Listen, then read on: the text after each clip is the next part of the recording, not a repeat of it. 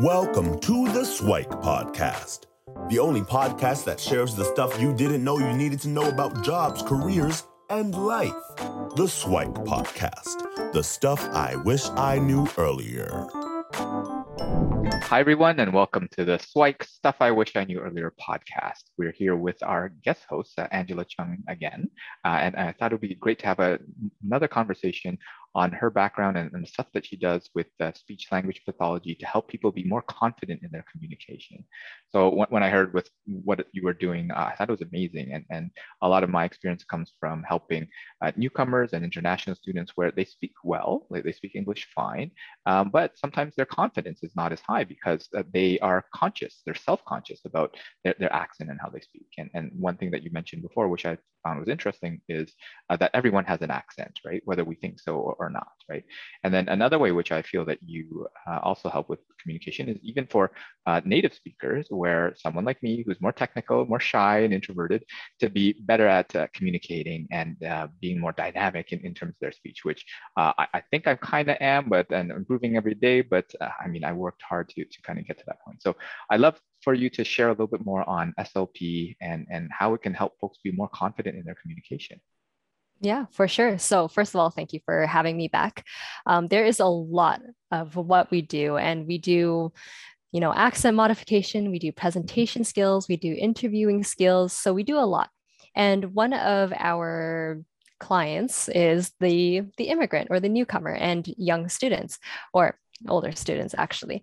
And so with these kind of people, they often come here and they know English already, but then there's that pronunciation piece, and then they notice that there's something different about the way that they speak versus their coworker or their friend. So what we do is we help them recognize what's different and the impact of that difference. Some differences matter a lot and it can interfere with your clarity, but some differences don't matter that much, and that's something that they can embrace. But they don't know until someone tells them. So that's what the SLP role is. Now, not every speech language pathologist will work on this kind of thing. Sure. So you have to find the right person. So I can think of, let's say, someone who's been in Canada for 3 years, and they came to me wanting to work on their accent because they don't feel confident. And I talked through these things with her. Now, intonation and stress, the way our pitch varies and the way we sound loud over some words and sound quieter for some less important words, matter a lot in how we present ourselves. So these things really matter for if we seem confident versus not confident. And I talked about all of these things with my client. One of my clients said she works with a lot of macho guys, and she's a woman from, I think, Russia or something like that. And she said that she feels very not confident in her voice when she speaks English, but when she speaks Russian, she sounds very confident, but she hates her voice in English. So that's one of the things I worked on with her. Cool. And what would you say are some of the most common challenges that, let's talk about newcomers first, that folks will come to you for? And part of it is why they would go to an SLP, a speech language pathologist, is that people often don't even notice. They don't know what they don't know. Exactly. I didn't know that was incorrect or wrong or different or whatever. So obviously they need to come to you from that perspective. But some things that maybe folks could do on their own to say, okay, yeah, I do that. Or maybe they could record themselves on Zoom or on their phone or whatever to kind of play back and see. But sometimes you still can't hear. But what are some of the common things that folks might be able to identify and kind of practice on their own? Yeah, that's something that's really helpful, actually. The thing that you mentioned, recording yourself and listening back. No one likes doing that, but I guarantee you, if you listen to yourself in a recording, you'll be able to have some kind of objective feedback for yourself even. Right. When you're talking in the moment, it's very hard to self-monitor. I noticed when I looked at a recording of myself, in fact, our recording, I did a lot of ums at the beginning of sentences. And I often had common phrases that I put in, like, okay, all right, and things like that. So when you listen to yourself, you're able to hear those things a lot more objectively. So that's something to do. Some other common things is Some other common things are people trail off at the ends of their sentences Mm. instead of having that strong voice right up till the end. Especially with newcomers, I find that they get a little bit self-conscious and they don't want people to hear what they sound like. So they end up doing some mumbling and then they kind of have a quiet voice at the end of the sentence. They don't want Gotcha. people to hear. So you'll say something like this and then you Exactly. trail off like that sort of thing. Exactly. Gotcha. So notice if you do that. And I often tell the clients that I work with, have a strong voice right till the end of the sentence Mhm. instead of have a strong voice right till the end of the sentence. That's what they Okay. do. That's Right. what they do. So something to watch out for sure. That's awesome. So that's one of those things where I totally get the aspect of I hate hearing the sound of my own voice in recording, but it is one of those things where it allows you to grow, and if you can actually put yourself and say, you know what, I'm here to help the person on the other side of this recording, and that person just happens to be you, then that often can help with some of the perspectives. And I think those are great where filler words like ums or ahs, I have been practicing for a long time to try to get rid of them. I still do them all the time, right? And not as much as I used to. So you can just imagine how a presentation that I would do might have been a couple of years ago, but it is definitely one thing that folks can improve on. And the simple thing for filler word, for my perspective or my experience, just insert a small pause instead. So avoid saying the word altogether and a pause. So I don't know if you have any other techniques to avoid kind of filler words. And I definitely do that actually. I actually worked with a client today who did a lot of filler words and did a lot of backtracking, starting a sentence and then revising that and then starting another sentence. Mhm. So that's what I tell him. The pausing instead of having those uhs and ums. And actually, sometimes he did like a small sound, like if he was saying, oh, I understand. So it wasn't a full but it was kind of like the start of the next word. And so I told him, take your time. You can put in a pause, stretch out some of those words a bit slower. So the overall pace of your conversation is slower. This is especially good for presentations. If you watch some of the best TED Talks and some of the TED Talks that you really resonate with, oftentimes the speakers are speaking at maximum 150 words per minute. Okay. At my normal pace, I probably speak at around 180 words per minute. But when you're presenting new information and when you want to take the time to make sure you're covering everything that you want to cover and taking the time to enunciate every word, you want to slow down. Yes, those are a bunch of things. And I wish I had an SLP when I was on my journey because I tend to speak very quickly and I probably am, I don't know, maybe 200 words a minute on occasion. So I definitely can speak quickly. And I have the tendency to mumble and keep my mouth pulled over, that sort of thing. Yeah. So learning to enunciate and say each word, not necessarily every single syllable, but to definitely to open your mouth a little bit more, definitely has helped me in communicating. And again, I don't feel that I'm the world's greatest communicator by any stretch of the imagination. I one day might get a TED Talk if anybody thinks that I'm worthy for that. But for me, it's just being able to be more confident in communication, which I think is super awesome. I get that. Yeah, and then we were doing a session and there were some kind of commonalities based on kind of the different parts of the world where there are certain tendencies that folks have. Would you be able to share any particular ones that in a particular part of the world, there tends to be a certain dynamic in how they speak and something to look out for when they're speaking, if any of them are from those particular regions? Yeah. So one of the features that affects how you present yourself, the confidence bit, is the intonation.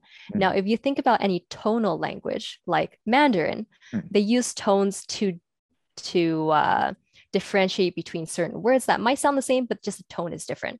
Right. So for them, the tone is attached to the word. And in English, tone is not attached to the word. I can say yes, yes, yes, in many different ways and with different tones. But Mandarin speakers often have difficulty with this. And I see this a lot with Vietnamese speakers as well. They tend to be a little bit more monotone because they have difficulty changing their intonation. So that's something that I often work on with my Mandarin speakers, especially if they're in a role where they want to sound confident, if they're doing presentations, if they are having a lot of meetings, if they are some kind of manager. They want to sound confident and they want to be able to give instructions in a way that brings people's attention to the important bits. So that's what I work on with them. That's amazing. And do you have a couple of other ones where, I mean, there are folks from South Asia, from Latin America or South America, maybe just to kind of cover the globe a little bit with a couple of Yeah, observations? sure. So I covered kind of East Asia. So in India, the tone is also one of them, where they have that rising intonation in the middles of their sentences and Okay. at the ends of their sentences. And what this often sounds like is uncertainty because it sounds like a question. Mm, So if I said, this often sounds like uncertainty, because it right. sounds like a question, that's the kind of intonation pattern that you hear. And also in India, you'll often hear that a lot of the sounds sound quite similar. So, in order to achieve clarity across a whole conversation, you need to make sure that the sounds sound distinct. Do the Mm, T's sound like T's or do they sound like D's? Do the R's sound like D's or do they sound like R's? Or do the THs sound like THs? So, things to think about. Are the consonants distinct? mhm. In a lot of Latin American countries, I work on vowels a lot. Okay. So they have a whole different vowel system. And in North American English, it's very important to have different vowel sounds. So the I versus the E, it makes a difference between our words like fit and feet, Mm, right? Or let's say cut and caught and cat. These are all very distinct, but in Latin American countries, they have a different vowel system and they kind of group together more vowels. interesting. So, Yeah. yeah, I mean, this is one where I don't know if I intentionally pick those out when I speak to someone from those backgrounds, but I can potentially observe and see if I can pick them out and maybe help a couple of people and then obviously send them over to you when I can't get any further with some of their help and development. So what are some of the things that folks can do to gain a little bit more awareness? So you talked about like recording themselves. So that's obviously one of the great dynamics. I mean, when I get folks to reflect on their careers, just something as simple as journaling would help, but that obviously doesn't help with a vocal type of thing. Are there any other things that folks could do on their own before they kind of seek out your expert advice? For things that people can do on their own, is, I guess, doing your research and being aware of all the different features that could be different or different features to watch out for in your own speech. So we already talked about the filler words. We already talked about the intonation, sounding confident versus sounding like you're uncertain Mm, with that rising intonation. We also talked about the clarity of the consonants and the vowels. One thing that you could also watch out for when you're comparing your own speech to maybe a TED Talk is listen to how you project your voice. okay, So I work on that as well. Do you kind of talk in a little space right in front of you, or do you project your voice across the room? right. So these are all different features that you can definitely Google and just listen back to yourself and just go through each thing Mhm. and see how you do. And for sure, and I find that for newcomers, when they're made aware of these things, then it obviously takes some time for them to adapt and change their mannerisms because, well, they're used to doing it. That they've done it for a lifetime. But practice and putting that into practice, maybe getting other people to help, even doing something like a Toastmasters, where Yeah. it's about public speaking, and it's really just forced practice, right? You have to show up on it. Well, technically you don't have to, but you signed up to go every week, and they have a program and curriculum, and people are there to grow, and being in that environment where people are learning and getting better, oftentimes that can help. So on the subject of more confident communication, not necessarily on the accent side, but for those that maybe have just graduated and they're looking to become more confident, or maybe they're just kind of shy and introverted, what are some of the things that they could potentially look out for on their own kind of habits and behaviors that would help them become more confident communicators? I guess a lot of the same things would relate. And are there other ones that are specific more to kind of native speakers when doing kind of interviews and presentations that folks could look out for? Yeah, so I'm working with a few native speakers of English right now. And there are definitely some things that they can improve. So oftentimes they're working on presentations, maybe they're going to conferences, or maybe they're preparing for interviews. So in this case, you want to present yourself as the most interesting and the most well-suited person for whatever task that is. Right. And oftentimes that looks like you being the person that people want to listen to. If you are monotone, if you are mumbling, people don't want to listen to you. People will fall asleep. They can't help it. There's just not enough variety in their voice and maybe even in their content to make people want to listen to you. So I'll talk about all these different things as well. Sometimes the content of their message is redundant. And when things are too redundant and there isn't enough variety in there, people don't want to listen. So in my assessments anyway, I'll get them to do different tasks and see if they are able to explain a certain concept really well. Are they concise? If you're not concise and you go on tangents and you use 5 sentences to describe one thing that can be described in 1 sentence, then that's probably something that you want to work on. And these things can be true for whether you're a native speaker of English or non-native. Anyone can work on these things. Right. And I'll reflect back on some of the time I've had as an interviewer where I think one of my biggest pet peeves is that person who rambles, and especially the one who doesn't even answer the question, where they say something and they keep going, and like you have, well, but what does that relate to what I just asked you? How does that even make sense in that? So definitely to get the redundant message, definitely totally absolutely but taking away some of the redundant messaging, being more clear and concise can help. And oftentimes that just takes practice, right? You say the same thing over and over again. Say, did I really need to say that? Did I really need to say this other part? And in an interview, I mean, some of the coaching that I provide, which is separate from the SLP side, is to just write down and say, what would you want to say if you could, and then have the time. And then you have to practice saying that, and then saying, okay, did I say extra? Did I say too little? And that sort of thing. On the topic of monotone and mumbling, is there any specific things that you could do to kind of suggest how to get rid of or to improve those? Well, if it's not something that you were able to improve on your own, you probably want to take some kind of third party to give you some kind of objective feedback. And that's what the SLPs are for. But if you can't recognize that, you're being monotone and you can't do it even in a single word, then that's probably where you want some help. But usually people are able to break it down into easier parts first. So that's what I will do as well. Break it down into easier parts. Let's say, for example, the sentence is, this is the most important thing to remember. I have a lot of vocal variation in my voice, but I could also make it monotone. This is the most important thing to remember. And you can hear that there isn't a lot of highs and a lot of lows. So the most important thing in that sentence is important thing.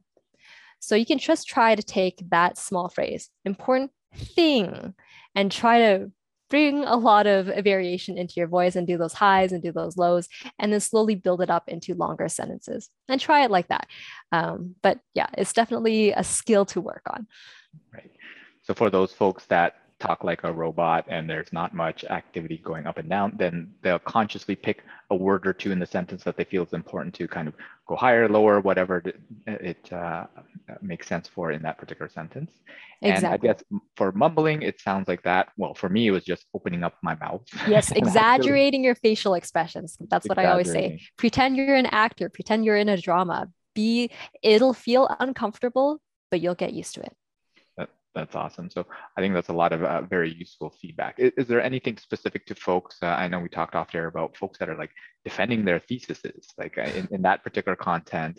Well, those folks might be a little bit more technically oriented. I mean, everything else that we talked about obviously applies. Is there anything specific on that side that folks might want to look out for? Yeah, for sure. So you have to know your audience, right? Even when I was in school, they always taught us, watch out for jargon. Are you using acronyms that the other person might not know? Always explain the acronym the first time you use it. Right. Do a really good introduction explaining terms if you need to, so people are oriented to your message right from the start. That's amazing. I think we did say SLP stands for speech language pathologist, but I think we did say that. Then that's a clarification of that acronym. And I don't know, is pathologist jargon? No, that's a title and a person. So hopefully it's a title, and I don't use it very much in my own work because pathologist usually implies that something is wrong, that there's a pathology or a disorder. But that's not really what we do. We just work on better communication in general. Yeah. Confident communication educator or something like that, right? I don't know. Sure. Yeah. Maybe rebrand yourselves in I think that's amazing. I think it gives a lot of wonderful and useful feedback for folks in order to kind of improve their confidence in their communication, whether you're a newcomer, whether you're someone who's learning to be more dynamic in your presentations or sell yourself in an interview or defend your thesis, right? And obviously, if any of those kind of eluded you, well, then talk to Angela, talk to one of her team members and get some of those objective observations and notes to say, okay, well, here are some areas to improve and get better and more confident in your communication. So are there any other kind of parting words or other like the stuff I wish I knew early that you had as you were kind of on your journey to kind of learning some of these techniques and kind of helping others along the way? I think one tip for my past self and for anyone listening is always keep in mind who your audience is. Okay. So when I was going through my clinical placements, I often worked with the patients who had a stroke or a brain injury or had some kind of difficulty with language. But I'm a fast speaker and I really needed to learn how to slow down and check for understanding. So you as a communicator, when you're talking with your conversation partner, notice, do you need to slow down? Are you losing them? Do you need to be more engaging? How do you be more engaging? Do you need to be louder? Is the person across the room able to hear you? So always keep in mind what your audience needs. That's interesting because that's actually something that if you take some certain types of sales training, they coach you on as well to match and mirror someone's voice, right? So if we were to speak to me or you, then they would speed up their talking and they would go a little bit faster because we tend to speak a little bit quicker. And then other folks, they might slow down a little bit because they take their time to communicate. And when you tend to speak at the same pace as someone else, they tend to like you more. It's just kind of human nature. And they even go as much to say, well, to match in your like the pitch and the tone, right? And obviously you don't want to over exaggerate with someone, right? But unless you're talking to a kid, right? Unless you're talking to a kid, absolutely, because that's something you naturally do where you have your kid voice and then kind of a regular voice. At least I do. I try to catch myself and speak normally to my kids instead of the kiddie voice because I'm like, well, I want to treat them as adults and stuff. But I think that's very great advice to help know your audience and to slow down and I guess check for understanding. Are there any specific kind of tools that you would suggest to help check for understanding and just like, did you get that? Is it as simple as that, or is there some other ways to do that? Facial expressions are usually pretty good. Gotcha. It doesn't interrupt what you're saying, so you don't always have to say, okay, wait, did you get that, or did you understand that? Do you have any questions? Just look at their eyes. Usually if they have a blank stare, then they don't understand. If they're engaged and nodding along, then they understand. So usually people are pretty good about reading facial expressions. If you have difficulty with that, or if you aren't sure, then you can ask them for sure. Yeah.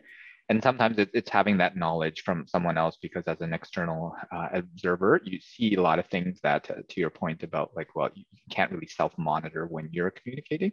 So get that external help, get someone else to kind of point out, and be open to that growth and ability to say, you know what, I could do that better, right? So none of us are perfect, but if you want to get better, and you don't have to have like a naturalized accent, right? Your accents are perfect, and for some of them, they're quite sexy and awesome, right? And some people sound smarter when they have an accent, right? So don't shy away from an accent in that regard. But if it's something that you feel you need to overcome in order to improve your confidence, then definitely it's really up to you. But thanks so much, Angela, for sharing some insights on being a more confident communicator and how something like an SLP could help folks in doing that. So we'll definitely share all of your information in the show notes. And if folks want to reach out and engage you in your services, I think they would be well served, and there'll be a lot of great things they can learn. So, and hopefully we'll have you back on a future episode to talk about other things. So thanks so much, Angela. Awesome. I hope that helped. Thank you. Thanks for joining us on the SWIKE Stuff I Wish I Knew Earlier, the podcast. If you like the podcast, please subscribe on iTunes, Stitcher, or wherever you found this podcast. And if you can give us a review, that would be very appreciated. Feel free to contact me on LinkedIn at Lukidanu, Lukidanu, and the same on most social media platforms. And I look forward to hearing from you. Thanks. Bye.